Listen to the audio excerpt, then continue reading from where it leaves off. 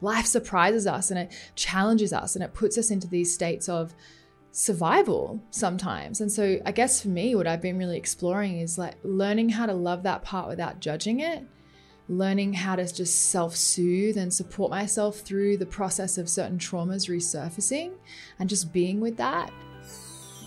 This is Awakened Love, the podcast, and I'm your host, Angel. This is a space where we get real about sex, love, and awakening. So strap in, let's go deep.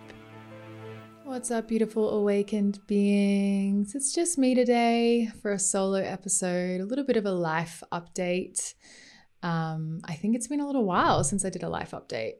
I believe the last time I did a life update was after my dieta and then engagement and 30th.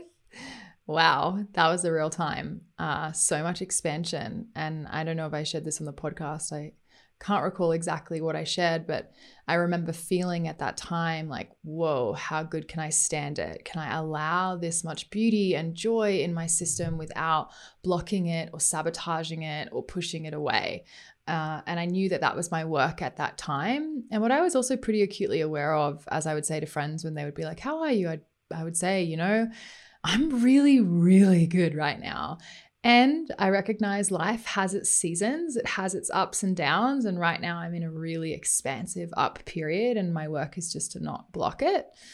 And I would say, the last couple of months, maybe that's too long to attribute, the last month or so, just kind of coming out of it the last week or so has been more of a lull, more of a low. And I kind of wanted to share that because I think it's important to, as a creator, share both sides of the coin, not be afraid to share our joy and our pleasure and our radiance, which I think as women, particularly, or people with pussies, we can feel like if I share my beauty and my joy, will that make another woman or person feel bad about themselves? Will it hurt other people? And so I think there's a real beauty to shining and sharing when we're in our joy and not being ashamed of that and being able to celebrate fully, and simultaneously to also be able to share when we're having a bit of a lull, a bit of a blah, or trauma resurfacing, or dealing with hard stuff, or challenging life circumstances, because life, if you haven't noticed, just keeps lifing, just keeps happening. It's a wild and surprising adventure. And yeah, I think something I've really been supporting myself through and embodying at a deeper level is recognizing that whether I'm up or whether I'm down, there's value for me in all the cycles of life. And also, this has been the really big one, I can still be of deep value. That has been really revelatory for me. Working with the last little parts and pieces that bought into the misbelief that somehow I have to be always up, always perky, always bright, always shiny, always rocking it in order to be a worthy leader, in order to be a great healer, a facilitator and coach. And what I've realized is through experience, that just isn't true. That's such a story. Actually, when I'm in the depths of it, oftentimes some of the most powerful sessions that I deliver, and what I hear time and time again that's been really comforting from the women in my community is just the gratitude they have for the realness, because in that we remember that we're not alone. And also we remember, wow, we can experience heights and ecstasy and expansion. And also we can experience lulls and difficulty and trauma resurfacing. And it's all okay. It's all just part of the wild and surprising adventure that is life. So yeah, it's been definitely an interesting ride. We had to move out of, caught myself there. We were invited to move out of our the home we were in, the beautiful A-frame up in the mountains. The owner wanted to sell it and wanted to do so really quickly because of some sort of a tax implication for him. And so we wanted to honor that. We understood the situation. We didn't want him to lose a bunch of money. So we just very quickly, after visiting Australia for the first time in 3 years, had to come home and pack all of our stuff up. And so it was kind of an interesting juxtaposition of being in Australia and having such a nourishing, soul-nourishing time getting to see my family after 3 years, and my new niece, who I didn't meet yet, Ramsey, who's also my goddaughter, who's just the most, and I'm not even biased, precious, delightful, joy-filled, amazing baby. The first time I met her, she was in her mum's arms, and I looked at her in the eyes, and she looked at me for a second, and she smiled and laughed and just stuck her arms out to me, which I've never had a baby respond to me like that, to feel so connected so quickly and to be like such a yes. So that was super powerful to get to see my family and connect with this new little being, this new member of the family. So it was feeling so relaxed and laid back, as the Australian lifestyle is, loving all the healthy food, seeing all my friends and fam, just like this beautiful, relaxed lifestyle, which, by the way, it's interesting. I find myself more and more attracted to that lifestyle the older I get. I remember when I was living on the Gold Coast at 17 and moving to Sydney and just so excited to get out. I couldn't wait to get out. And whenever I would return home over the years, as I was living in LA and London and Bali and Sydney and everywhere but there, I would always be like, oh, I could never live here. And then now, you know, I don't imagine, I love Colorado so much, and the plan is to stay here. And I just appreciate it more when I go back. I'm like, oh, maybe one day I could live here again. It is so special. So just the beautiful waterfalls. Like, my brother took us on this amazing hike where we had to hike through the river, and we hiked for, I don't know, like an hour and a half, 2 hours through the river, through the rainforest to this amazing waterfall with no one else there. Just such incredible natural beauty.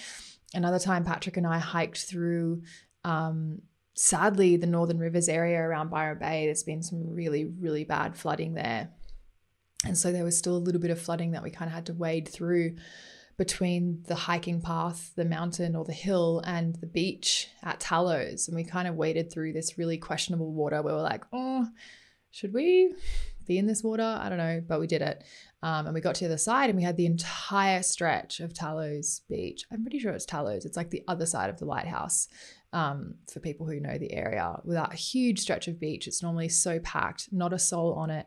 Got to dance around on the beach naked and swim in the water naked and have this amazing thunderstorm moment together. It was super beautiful. So then to come home, and back into the home that we were living in, and to have to pack up super quickly and move out and not really know what our next step was going to be.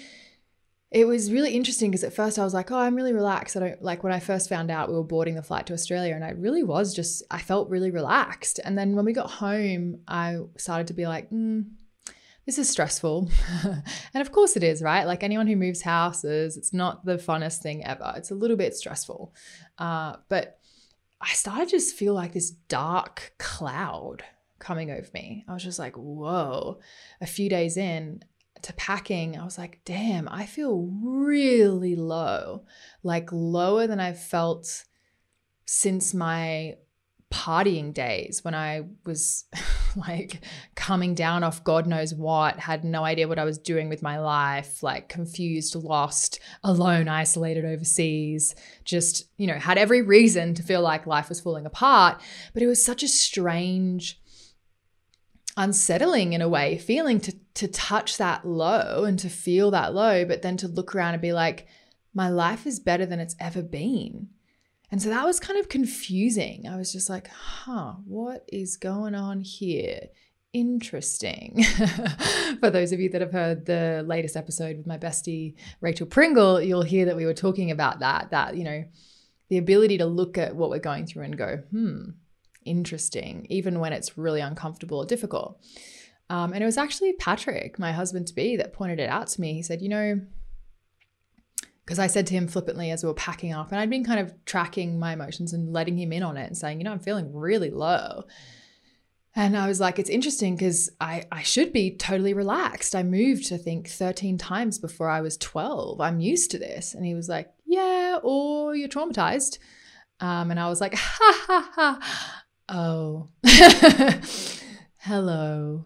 And so I just kind of went into this deep process of working with another layer of just unresolved childhood stuff. This is the game that never ends. It just goes on and on, my friends. And really it does. I think that it doesn't have to be a bad thing, but really at every level of experience, whether we're feeling a low or we're feeling a high, when we're touching our own edges, we're usually bringing up the experiences from our past that created those edges, or glass ceilings for pleasure, or rock bottoms touching the trauma again, the edges that were created through our experiences. Like life will stretch us to touch those edges. And I think the beautiful spiritual intelligence innate in that is that it gives us the opportunity to kind of circle back to the parts of us that still feel traumatized, disconnected, isolated, and that we're not aware of. And these experiences of extreme joy or extreme pain, or sometimes just a random Tuesday, bring us into contact with and give us that opportunity. So yeah, I did not expect that. I was like, damn, okay, here we go. A little bit of trauma resurfacing. And of course, also the last time we moved out of our house so suddenly was because it had burned down and we lost everything. And so there was a little bit of that. And it's interesting to feel the part of me that was like, oh man, aren't I done with this yet? And I kind of always have that part. And I'm curious, for those of you listening or watching with me on YouTube, do you resonate? Have you got certain wounds or traumas or things that get triggered? And is there the part of you that comes up and it's like, oh, this tape again? And it's like so unhelpful, you know?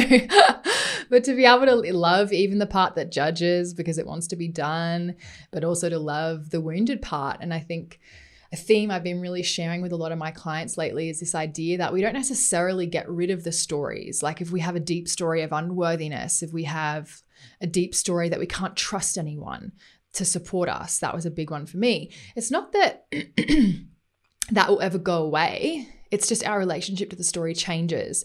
And I think what's good about acknowledging that is it gets us out of trying to fix things with our spiritual practice and gets us more into like, how do I learn to love this as it is? And therefore, how do I learn to love myself better with all of my idiosyncrasies and traumas and quirks? Like, how do I just learn to love who I am and how I am? And that actually changes it. It's our relationship to the difficult experience, the trauma or the past pain, that is the empowering thing, because we can't go back and change what happened. And trauma does change us. And sometimes we're able to work with that by working with how we relate to what happened to us. And I think that for me, at least, has been a big sigh of relief. We don't have to fix it. We don't have to get rid of it. We just get to know it even better so that when it comes up, you can catch it quicker. So, you know, sometimes the people that love us know this even better than us. And I think that Patrick and I had a lot of conversations about this processing. I'm so grateful to have such a beautiful human being in my life who is also super wise. You know, he surprises me sometimes with his wisdom. I know he's a really intelligent man. I joke he's like my thesaurus. I'm always like, a dictionary. I'm like, what does this word mean? What does that word mean? I would consider myself pretty articulate, but this man is like on another level. I know that, but sometimes just the depth of his wisdom really surprises me. Because, you know, he doesn't necessarily have a traditional spiritual practice. Although that being said, he practices yoga every morning. He just does it differently to me. And yet I think it's beautiful to leave space in our lives, if we're a really devoted spiritual practitioner, to let people surprise us, because everyone has this wisdom in them. And we just had a lot of conversations around this and like what was coming up for me. And he pointed out, he was like, you know, I think instability is your kryptonite. And I was kind of working with that. I was like, I don't know, but I feel so resilient, because I do believe that you can plant me anywhere, plant me in ice, plant me in shit, and I'll find a way to grow. And he's like, yeah, you're really good at surviving. He's like, you're scrappy as fuck. Like you fought your way to have everything you have, you fought for. And for you to really thrive, stability and home is so important for you. And I was like, oh, you're so right. That Taurus moon, there's a difference between like when I'm surviving and struggling. And you know what? Also, sometimes life will just call on us to be in a mode where we have to activate. And the truth is, like, things aren't always going to be certain. I'm sure those of you watching or listening right now maybe have stuff in your life that you didn't expect. Circumstances arise, whether it's a difficult financial situation or a surprise move or a divorce or the loss of a loved one. Like, life surprises us and it challenges us and it puts us into these states of survival sometimes. And so I guess for me, what I've been really exploring is like learning how to love that part without judging it, learning how to just self-soothe and support myself through the process of certain traumas resurfacing and just being with that. And knowing that some of my traumas from my past, I mean, all of my experiences from my past, they stay with me. And so I'm not going to be immune from them. I'm just going to get to know them better so that I can love them better and take care of them better so that they don't potentially hijack me, or I'm not unaware that they're there. Because that's when it's difficult. When, like me, you're all of a sudden feeling really low, really down, and you just don't know why. And it's actually like, oh, there's some content surfacing here to be loved and to be felt. And there's the flip side of that. Sometimes I've had times in life in meditations where there are just tears streaming down my face and there's no reason, quote unquote, for them. It's just energy moving, and being super present with that can be beautiful too. It's kind of funny how there really are no rules. And I think that that's kind of the beautiful thing. And those of us that are mystics at heart, we get more from the questions, I think, than the answers, because it's like good questions tend to just promote even more questions. So if you can tell, I'm deep in the questioning and the inquiry and the observing and the experiencing, and just like rolling around in what were some really difficult activations of my nervous system, and some just like also remembering things that I'd totally forgotten and blocked out. And being able to kind of like circle back around and tend to those parts. And what I will say is it's easy for me to talk about it now. I'm feeling integrated and resourced, and like it's like I've understood it and learned from it, and I'm kind of coming out the other side. So I also just want to say that it wasn't like, didn't pop out fully articulate and formed. It was messy and confusing and difficult, and it required gaining support and a lot of processing and a lot of feeling and a lot of feeling fucking confused and having no idea what the hell is going on. So if that's you, that's all, it's all part of it as well. So yeah, that's kind of where I've been at. I do feel now Colorado's spring is on its way, and the birds are singing and the plants are thriving, and I kind of felt my own energy move in that cycle, this kind of long but fertile winter that I had walked through, starting to shift into spring and shift into opening. And so, yeah, I guess what I learned from that is just that there's value in it all, whether it's comfortable or uncomfortable, it's always valuable if we're present.